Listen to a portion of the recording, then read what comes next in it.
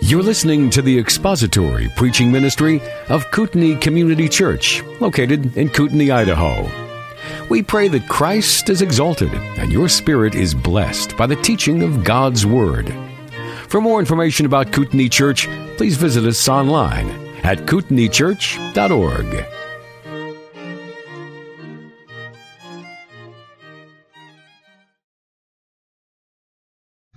I'm going to read before we begin verses 1 through 11, Philippians chapter 2. Therefore, if there is any encouragement in Christ, if there is any consolation of love, if there is any fellowship of the Spirit, if any affection and compassion, make my joy complete by being of the same mind, maintaining the same love, united in spirit, intent on one purpose. Do nothing from selfishness or empty conceit, but with humility of mind regard one another as more important than yourselves. Do not merely look out for your own personal interests, but also for the interests of others. Have this attitude in yourselves, which was also in Christ Jesus, who, although he existed in the form of God, did not regard equality with God a thing to be grasped, but emptied himself, taking the form of a bondservant, being made in the likeness of men. Being found in appearance as a man, he humbled himself by becoming obedient to the point of death, even death on a cross. For this reason also God highly exalted him and bestowed on him the name which is above every name, so that at the name of Jesus every knee will bow, of those who are in heaven and on earth and under the earth, and that every tongue will confess that Jesus Christ is Lord, to the glory of God the Father. Let's bow in prayer together before we begin. Our Father, it is to your word that we now turn. We believe that in your word you are revealed. It is your word that you use to sanctify us, to encourage us, to strengthen us, to rebuke us, to inform us. And we know that when your word is rightly preached, that your voice is rightly heard. And so as your people, we come now with great expectation and pray that you would be our teacher today through this text of Scripture, that we might be encouraged and that we might be sanctified according to your truth. We ask this in Jesus' name. Amen. Well, I learned this last week a very, very important lesson. A very important lesson that I learned was that you never publicly make a challenge to a talented musician because they will show you up. Last week in Philippians chapter 2, I made the challenge or the offer. It would be nice if somebody were to write a song from Philippians chapter 2 that would express all of the theological implications of it and express all of the spectrum of doctrine that's contained in that wonderful passage in verses 6 through 11. And I just kind of said to Mel, you have it ready next week, and you sing it, and I'll preach it. You remember that? Well, Monday night we got together for my son's birthday party and to watch Monday Night Football, and he already had it done. And so what I'm going to do is I'm going to read you the words to this, and then Mel is going to sing this for our closing song today. And we recorded it this morning before anybody showed up, and we passed it out to all of the instrumentalists this morning so that they can work on it and learn it. And then hopefully within the next couple weeks, before we're done with Philippians chapter 2, we'll be able to sing it together as a congregation. So listen to the words. Verse 1. It's titled, You Came to This World. You came to this world to save us. In the form of God and a man.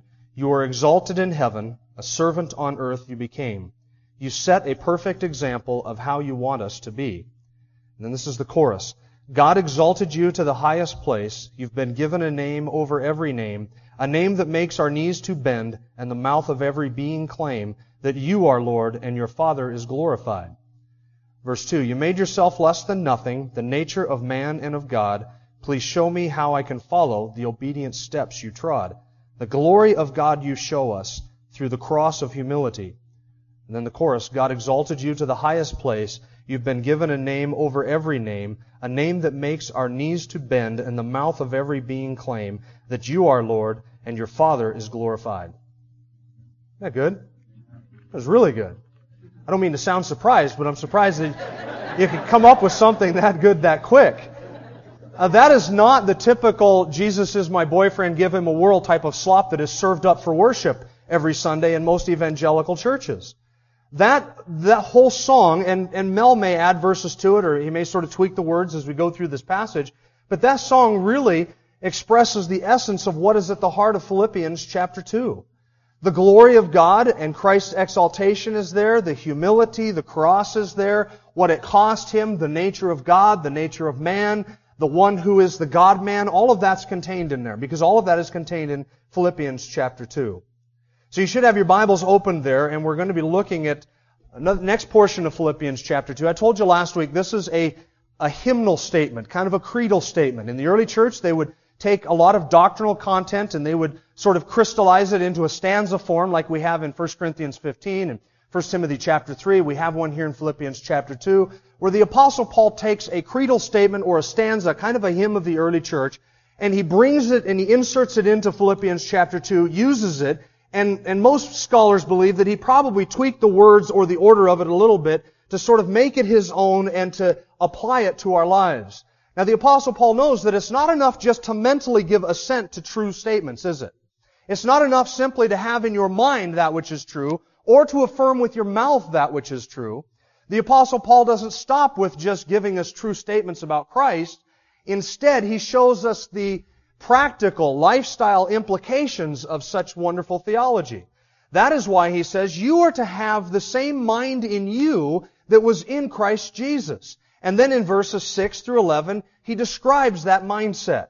And so rather than just giving us doctrine, the Apostle Paul shows us the duties that are incumbent upon us because these wonderful things are true. Because this is who Christ is, and since this is what Christ has done, this is who you are to be, and this is what you are to do. So we have the wonderful doctrine, and we also have all of the duties that are incumbent upon us as Christians to follow that example. So we begin verse 6, and we saw last week that Christ was as exalted and high up as He could possibly be. Was He not? He existed in the form of God. By the time we get to the end of verse 7, we have gone from Christ being as high up and exalted as He could possibly be to being as low and humiliated as He could possibly be, from heaven to earth, and not just to earth, but to a cross, the most humiliating and degrading form of death that man has ever invented. But then by the time we get to verse 11, He has gone from the cross to being back as exalted and high up as He could possibly be again. You see the biblical pattern? You humble yourself in the sight of the Lord, and what? He lifts you up. That's where that teaching comes from. That's what Christ did. He humbled Himself and took upon Himself humanity. He became a man. He humbled Himself and became obedient even to the point of death, and then God has highly exalted Him.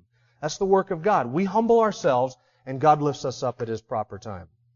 So we left last week off with the phrase, He existed in the form of God. And we saw, do you remember the 4 illustrations that I gave you? That form has nothing to do with a general shape or appearance like the shape of a dog in a cloud. Form is not a statue or an accurate sketch like George Washington on the front of a dollar bill or a bronze statue of an individual. By form, the Apostle Paul is not talking about an outline or a shadow that is cast by an original, but he uses a word that could not be misunderstood by anybody in that day and shouldn't be by us. A word that means the outward, something that strikes the senses, an outward manifestation of an inward reality. Form in the sense of a hammer wrapped in tissue paper.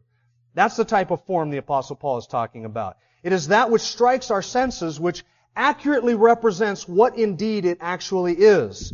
And if Christ were not God, the Apostle Paul would have never said He existed in the morphe of God. You only use the term morphe of God to describe something that exists as God. So the Apostle Paul is as clear as he can possibly be. And he says that Christ existed in the form of God. That is the same thing as saying He existed as God. Now, to the chagrin of some of you and to the excitement of others, we're only going to cover the end of verse 6 today. He did not regard His equality with God a thing to be grasped. And next week we'll look at what it means that He emptied Himself. We're taking the time because, listen, there's so much that comes up in the rest of this passage, and we have to make sure we understand verse 6 because we get that in our minds clear as to what the Apostle Paul is saying, because that's going to govern all of the other things that come up for the rest of this. What does it mean that He emptied Himself? So if we don't get verse 6 nailed down, then by the time we start with the rest of it, we're going to be on a slippery slope. We're going to be sliding all over the place. We're going to have all of these ideas in our mind about what being emptied means and what the appearance of man means and what the form of God means. So we want to make sure that we get all of our theological ducks in a row with verse 6. So we're jumping into some really deep, heady stuff. Stick with us. Try and stay awake. I'll do my best to keep you awake. Let's get into it. Verse 6, chapter 2. He existed in the form of God, and He did not regard His equality with God a thing to be grasped. Now you'll notice if you have the King James or the New King James sitting in your lap that it says what?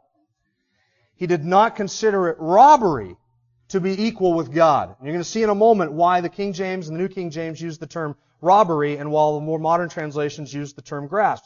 He did not look at his equality with God as something that was to be grasped or held onto or seized. Let's just stop for a second. I want you to notice, first of all, how the Apostle Paul begins in this step of condescension, because we're going from him existing in the form of God, as high up and exalted as he could be, in the form of God. The very first step down, do you notice at the end of verse 6, is a mental humility.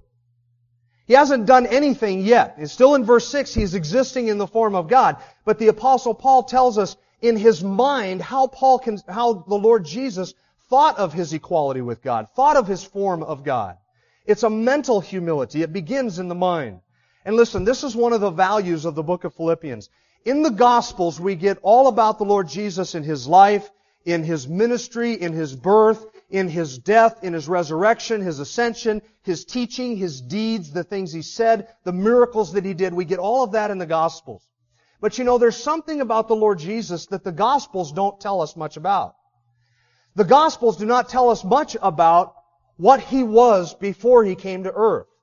The Gospels don't tell us a lot about the mind of Christ. In the Gospels, we see the deeds of Christ, we see the works of Christ, we see things about His life, but the inestimable value of the book of Philippians is that in the book of Philippians, the Apostle Paul takes us back before the Virgin, before time, before Bethlehem, before Augustus, before all of the Gospels, all the way back into eternity past. And not only that, but the Apostle Paul gives us a glimpse at the mentality of the second person of the Godhead, the mindset, the attitude, and the thinking in eternity past. That's something we don't get in the Gospels, but we get it in Philippians. And not only do we get that in Philippians, because this is the central text of the whole book, but we also get 4 chapters that tell us what that means for us living out the mind of Christ. Not just what the mind of Christ is, that it is a humbling and a mental humility, but what the mind of Christ means for my day-to-day walk. How I treat my wife, how I treat my brother and sister in Christ, how I look at other people, how I conduct myself with you, and how you conduct yourself with me. That's where the book of Philippians fleshes out what the mind of Christ is. So what is the mind of Christ? He did not regard His equality with God as a thing to be grasped. That's a mental humility. Now this was something that impacted Paul tremendously, and he modeled this in his life. And went through the book of Acts. You saw how the Apostle Paul walked and lived out this mind of Christ. He says in the book of Romans that Christ, let me read it to you, the book of Romans chapter 15 verse 3, each of us is to please his neighbor for his good, to his edification, for not even Christ pleased himself. You know, who's the example? Each of us is to look out for his own neighbor, Paul says in Romans 15, because not even Christ pleased himself. 1 Corinthians chapter 10, the apostle says, I also please all men in all things, not seeking my own profit, but the profit of the many, so that they may be saved. Be imitators of me, just as I am of Christ. I don't seek my own glory, my own profit, my own benefit, the apostle Paul says, but I seek the benefit of others, to live for others. And then he says, this is the example that I've given to you, so you imitate me just as I imitate Christ. What was it that Paul was imitating of the Lord Jesus Christ? His selflessness, His humility of mind, His regard for others as more important than themselves. That impacted the Apostle Paul. You understand that any kind of humility begins right up here. You can leave here this morning and go clean the bathrooms of the church or the school without being humble. You might look humble. What you do might look humble. But humility begins where? It begins up here, in not thinking more highly of myself than I ought to think. That's where humility begins. That's why the Apostle Paul begins with that.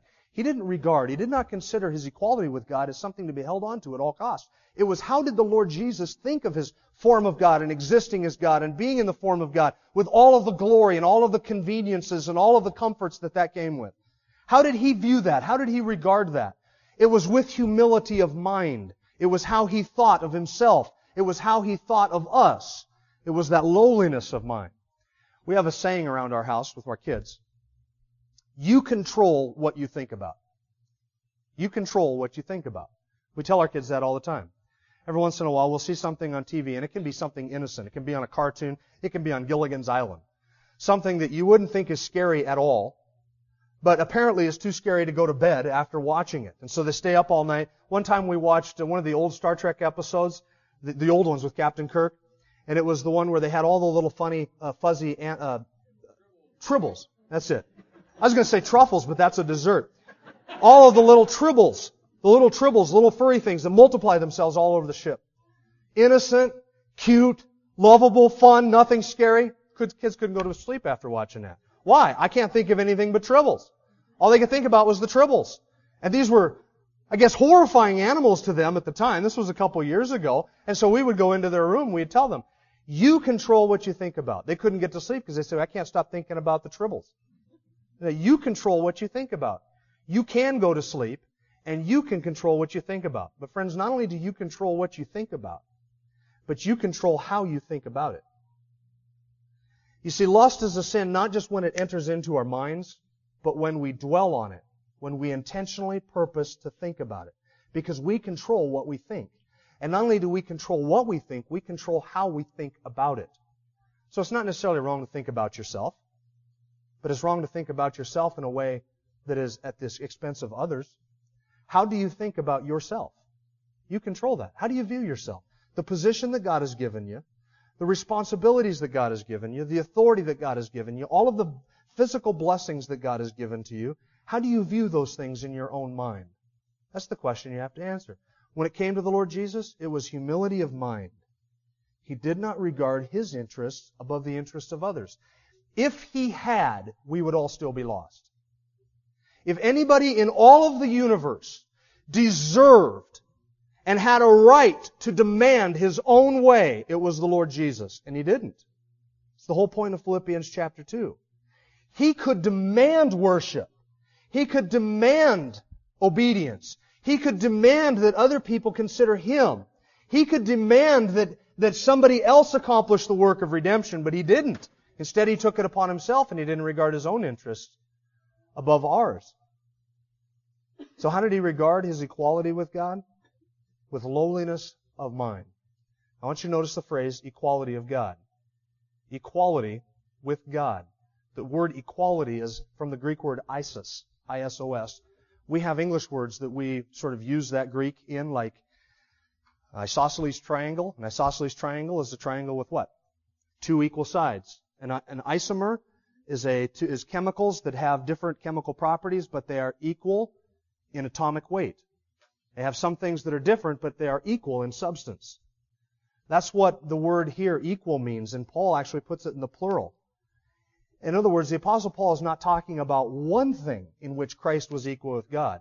He's talking about a multitude of things, probably all the attributes of God that you and I can fathom, all of His nature, all of His substance. How was He equal with God? Was He equal with God just in function, just in position, just in honor, just in power, just that He received with the Father the worship of angels? Or in what way was Jesus Christ equal with God?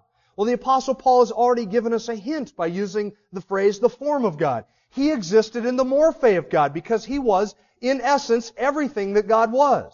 So when the Apostle Paul says that Christ existed in the form of God and that He was equal with God, the Apostle Paul is saying not that He was equal in one way, but that He was equal in every way with God. Simply put, it's this. Anything that you can affirm of God, you can also affirm of Christ. Anything you can affirm of God, you can also affirm of Jesus Christ. Say, God is omnipotent. So is Christ. He is omniscient. So is Christ. He is omnipresent. So is Christ. He is all-wise. So is Christ. He is all-good. So is Christ. He's holy. Yes. Just. Yes. Loving. Just. Yes. Kind. Yes. All of that. Anything you can say of God, you can affirm of Jesus Christ. Because He is equal to God. And not just equal in one little element or one little aspect, but equal in every respect. Now, why is this important? Why is this important? You know why it's important? Because, friends, the identity of Jesus Christ is the heart of the gospel. You can be right about baptism, about end times, about 1,000 things. But if you are wrong on the doctrine of who God is, you are wrong enough to lose your soul for all of eternity. Because every time you create a God after your own liking, In your own mind, you have created an idol. And then every time you pray to Him, you pray to an idol. And every time you worship Him, you worship an idol. And every time you sing to Him, you sing to an idol. You have to have who God is right. Otherwise, it's idolatry. And no idolater will inherit the kingdom of God. So you have to be absolutely right about who God is and about who Jesus Christ is. And if Jesus Christ is not God, friends, there is no salvation for you. None whatsoever. Because no angel could die for your sin. No mere man could die for your sin. No exalted man could die for your sin. And no exalted created being could die for your sin. Only God could die for your sin. And if Jesus Christ is not God, then the death on the cross was not an atonement. It may be a good example. It may be a nice moral thing. It might be a good expression of friendship. It might be 1,000 other things, but it's not a payment for sin. Because the only being who could pay the price for sin, because sin was infinite, was an infinite being. And the only infinite being is the person of God. That is why God had to become man and as God die on the cross. As Paul says in Acts chapter 20, God purchased the church with His own blood. It was the blood of God that was shed on the cross. It was God's blood. God became a man. That's the heart of the gospel. You see, what damns Mormons is not the fact that they elevate another book above the Bible. That's serious, bad heresy. But that's not what damns them. You know what damns them? They have a Jesus that never existed. They have a Jesus who is the figment of their own imagination. It's not the Jesus of the Bible. They have a wrong Jesus. You can put all of the faith in the world in the wrong Jesus, and you're still going to be lost. You know what damns a Jehovah's Witness? What damns a Jehovah's Witness is not a few wrong prophecies in the early 1900s. What damns a Jehovah's Witness is that they have a Jesus who never existed. He's not the created being. He's not Michael the archangel become flesh and now evaporated up into a spirit creature. He's not that at all.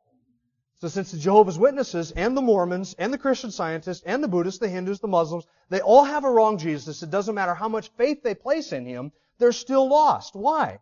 Because the person that they're trusting to save them can't save them. He doesn't exist.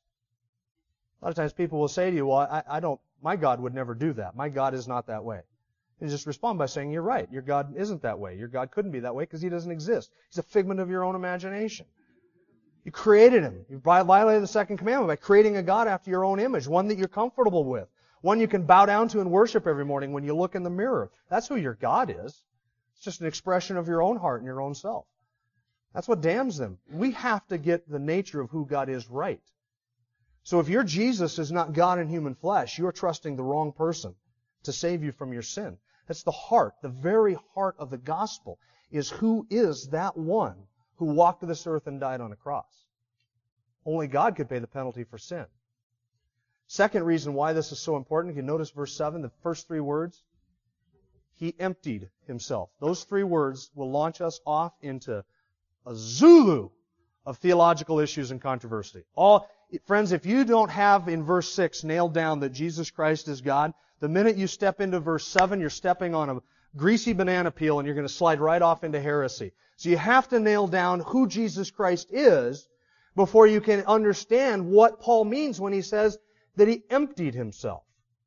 So that's why it's important. Now, what kind of equality is the Apostle Paul talking about? Is it equality just in stature or name? Is it just that God has taken a lower created inferior being and elevated him up to the position of Himself to receive worship together? Is this equality one of just function or one of just name, or is it just an equal honor? What kind of equality is Paul talking about? Now, my wife and I are equal in many ways. We're equal in many ways. We're both United States citizens. We both can work. We both pay taxes. We both legally have an equal share in our marriage. We are equal in a lot of ways. In the eyes of the law, ontologically, we are equal, but we're radically different in other ways. She's not equal in strength to me. I'm not equal in emotion to her, or compassion, I should say. That's a better way of putting it. I don't have any emotion, but I'm not equal in compassion to her. We're unequal in a lot of ways. She's far more of some things than I am. And I'm far more of other things than she is. I'm equal to the other elders of this church. We have equality of responsibility, equality of authority, equality of function, and responsibility before God, but our roles are slightly different, and we don't share the same substance. We're not the same person. We're not the same being. We don't have the same essence. We're different people. So what type of equality is the Apostle Paul talking about? Is he saying that Jesus Christ was merely equal with God in one way or two ways? Do you notice in the text that the Apostle Paul does not qualify it at all? Do you notice that? Do you notice that he doesn't qualify it and say his equality with God was in this way or in that way? Because if you talk to a Jehovah's Witness or a Mormon or a Christian Scientist and you say, do you believe that Christ was equal to God? They may look at this text, and depending on what their theological perspective is, they look at the text and they say, well, yeah, we believe He's equal to God, but, there's always a but, and then they qualify it and explain it. The Apostle Paul doesn't do that. No qualifications, no explanations, because the Apostle Paul wants us to understand that He, that is Jesus Christ, is the exact representation of the nature of God. Everything that we can affirm of God, we can affirm of Jesus Christ. Because in Him, Colossians 2 verse 9 says, dwells all the fullness of God in bodily form. You want to know what God's nature looks like? You can look to Jesus Christ. Because that is the purest, the greatest, the most infinite expression of who God is that we could have. He is God in human flesh. That's what God would look like if He came and took upon Himself flesh. Because He did. So He's the exact representation of His nature. This introduces us to the doctrine of the Trinity. You say, man, this is like 5 weeks of Bible school in one Sunday morning, I know. This introduces us to the doctrine of the Trinity, that we worship a God who exists eternally as three persons in one God. Father, Son, and Holy Spirit. They are co-equal, co-eternal, co-substantial. That means that they share eternity, they share their substance and their nature, but they are distinct in three persons. The Father is not the Son and He's not the Holy Spirit. The Son is not the Father and He's not the Holy Spirit. And the Holy Spirit is not the Father or the Son. And they have always existed in that form as a Trinity in unity. So that anything we can say about Jesus concerning His nature, His being, His essence can also be affirmed of the Father and the Spirit. But they are not the same persons. They are different persons. Now this is a mystery. But friends, even though you and I can't understand it, we must believe it because Scripture teaches it, and Scripture teaches it unequivocally. The doctrine of the Trinity is not a problem for us. You understand that? It's a solution. The doctrine of the Trinity is not a problem. It's not something we have to explain. It's actually something that explains a whole lot of other things. It's a solution. You know what it solves? It solves this. We're told in Scripture that there is one God. Only one God.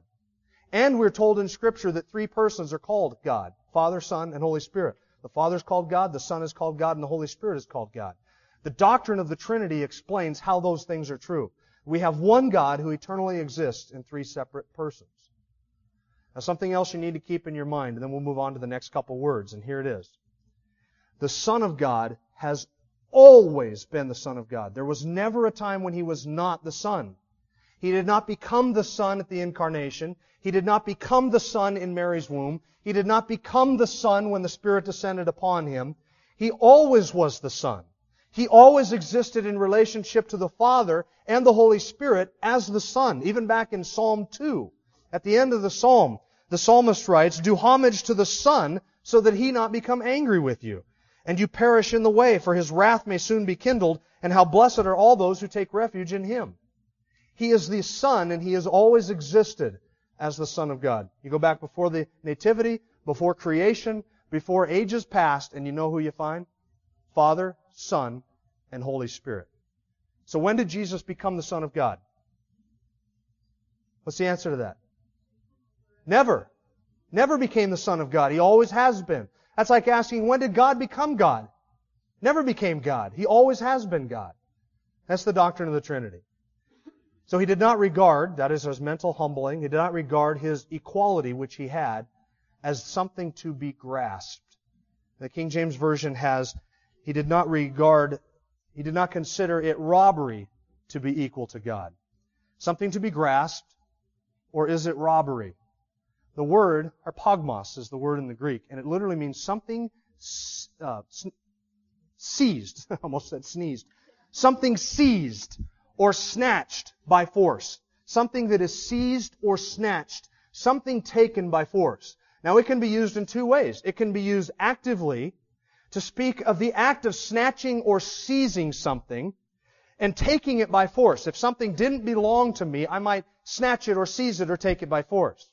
Or it can be used passively to refer to that which has been seized or that which has been snatched. Booty, prey, a treasure, something you possess that you hold on to tightly. Right? If you have something that is yours and you hold on to it tightly and you cling to it, then that's harpagmos in the Greek. So it can be used in two ways. Now, if it refers to something that I do not have, then the meaning is I take it by force. I snatch it or I take it. I thieve it. I rob it. That's why the King James says he did not consider it robbery to be equal with God, because the word can mean that. But a better translation is he did not regard his equality with God a thing to be what? Grasped or held onto at all costs. Because here's the key, friends.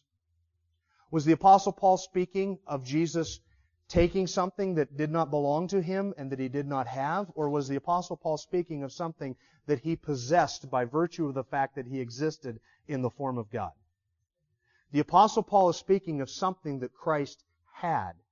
He existed in the form of God. He had equality with God. So, he did not regard that equality with God as something to be held on to and grasped and clung to at all cost with greed. That's the idea. Now, why is this important? Because the Jehovah's Witness will come to your door, hopefully this week if you're lucky. I always love it when the mission field comes to our door. Jehovah's Witness comes to your door this week. I want you to drop them into Philippians chapter 2 and see what they do with it. And you know what they'll do with it?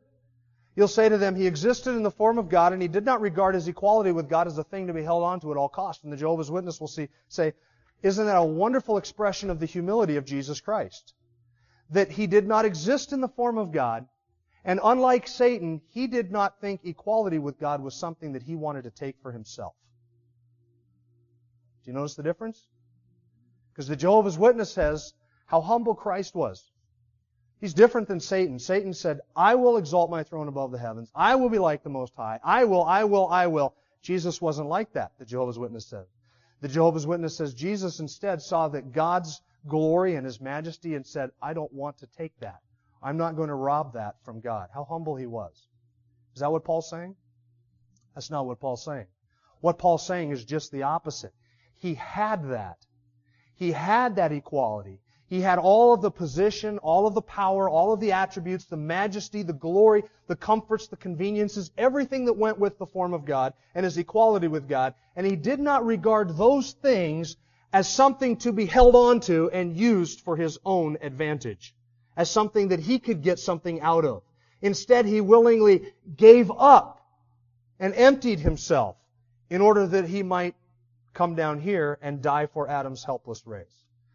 Now, just in case you're not here next week, do not for a minute, there's a little preview of next week, don't for a minute think that when he emptied himself, he became not God. It's not what Paul's saying. Don't get confused here. When he emptied himself, it doesn't mean that he emptied himself of his deity. What did he empty himself of? We'll look at that next week. But don't think that it was his deity. It wasn't. So friends, this is where the rubber meets the road for us. You say, what do we draw from all of this? Okay, he didn't regard his equality with God as something to be grasped or held onto at all costs. So what does that mean for us? Here's how the Lord Jesus is such a stellar example for you and I. Friends, He existed in the form of God. He had equality with God. But the Apostle Paul says he didn't view that as something to be used for his own advantage. He didn't view that as something to be held on to. Instead of looking at His position, His glory, and His nature, and seeing it as something by which He could gain, He saw all of that as a position from which He could give. Do you see the difference? He didn't view His Godhead as fullness. He viewed it as something that He could empty Himself and pour Himself out for other people. So here's how He's an example for us. He is an example for us in that you and I are to have the same mind that He had, and we are not to do anything out of selfish ambition or vain conceit. And that's exactly what the Lord Jesus did. He had every reason to pursue His own self-interest, but He didn't. Could He have used His deity, could He have used His equality with God as a platform or as something to advance His own cause and His own interest? Could He have done that? He could have done that. He had every right to do that. But what did He do instead? Did He do that? No, He emptied Himself. He didn't view His equality with God as something to be used for His own benefit. So now I ask you the hard question. And here it is. How do you view your position? How do you view your possessions? How do you view your authority? How do you view your influence and that which God has entrusted to your care? So many of us, when we're climbing the corporate ladder or we get to a certain position, we begin to think to ourselves, well, hey, I'm now the head of my department. I don't wash sinks anymore. I'm now the head of my department. I don't answer phones anymore. I don't clean the employee bathroom. And really, why is that? Is that below you, oh great one? Is that below you? You're too good for that? You're the owner of the company now, so now that you're the owner of the company, or you're the head of the department, or you're the chief cheese, all of a sudden you don't have to lower yourself, you don't have to humble yourself, you don't have to serve other people anymore? Is that how you view your position? Oh, once I get to this position, I'm not going to be doing the menial work anymore. Why is that? Do you know why God gives you a position? Do you know why God gives you a headship or a leadership role or a position of authority? You know why He does that? He does that in order that you might serve other people through it. That's why He does that. How do you view it? Yeah, I don't do dishes. I'm the man of the house. I don't cook. I don't clean. I don't do laundry. I don't do child care. No, that's my wife's job. I don't snow blow the driveway. She knows how to start that. I don't mow the lawn. She knows how to start the lawnmower. I don't shovel the walk. I don't do child care. I don't clean. Yeah, you're just an arrogant, un-Christ-like jerk, is what you are. You know why God has made you the head of your home? So you can serve your wife and children. That's why. So you can serve your wife and children. And if you refuse to do that, men, you are abusing your headship role, not using it. That's it. That's the bottom line.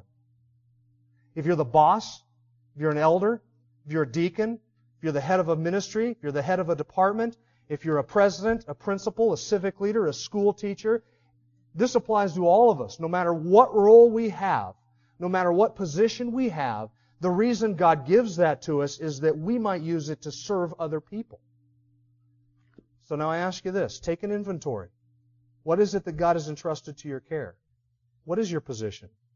What is your power? What is your authority? What is your exalted status? At work or in the home? I don't have an exalted status in the home.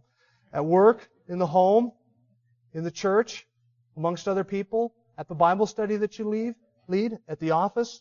What is your position? What is it that God has entrusted to your care? And then you answer this question. How am I using that? How am I using that?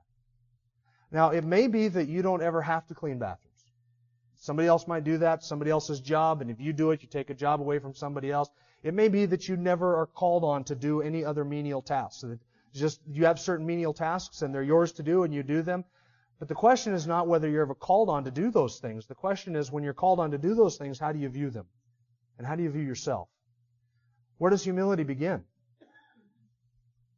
Right up here. How do I regard myself? And do I think of myself more highly than others? And am I considering the interests of others ahead of myself? And am I looking at others as more important than myself? What have you been given by God? And how are you using it? And the answer to that question, those two questions, determines whether or not you have the mind of Christ. That's it. Let's pray together. Father, we are so grateful for the humility that our Lord demonstrated that took Him to the cross, that He did not regard His own interests as that to be seized upon, to be grasped, and to be clung to. We thank You for that humility of mind which was first evidenced in Him. Although He existed in the form of God, He did not regard that position, His equality with God, something to be held onto at cost to us, but that He came, He served, He sacrificed, and He gave His life. God, give us the grace as Your people to model that type of humility.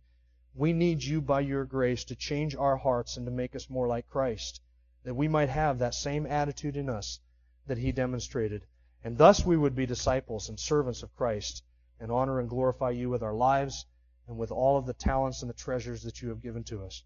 We ask this in His name, for His sake and for His glory. Amen. Thank you for listening to the latest podcast from Kootenai Church.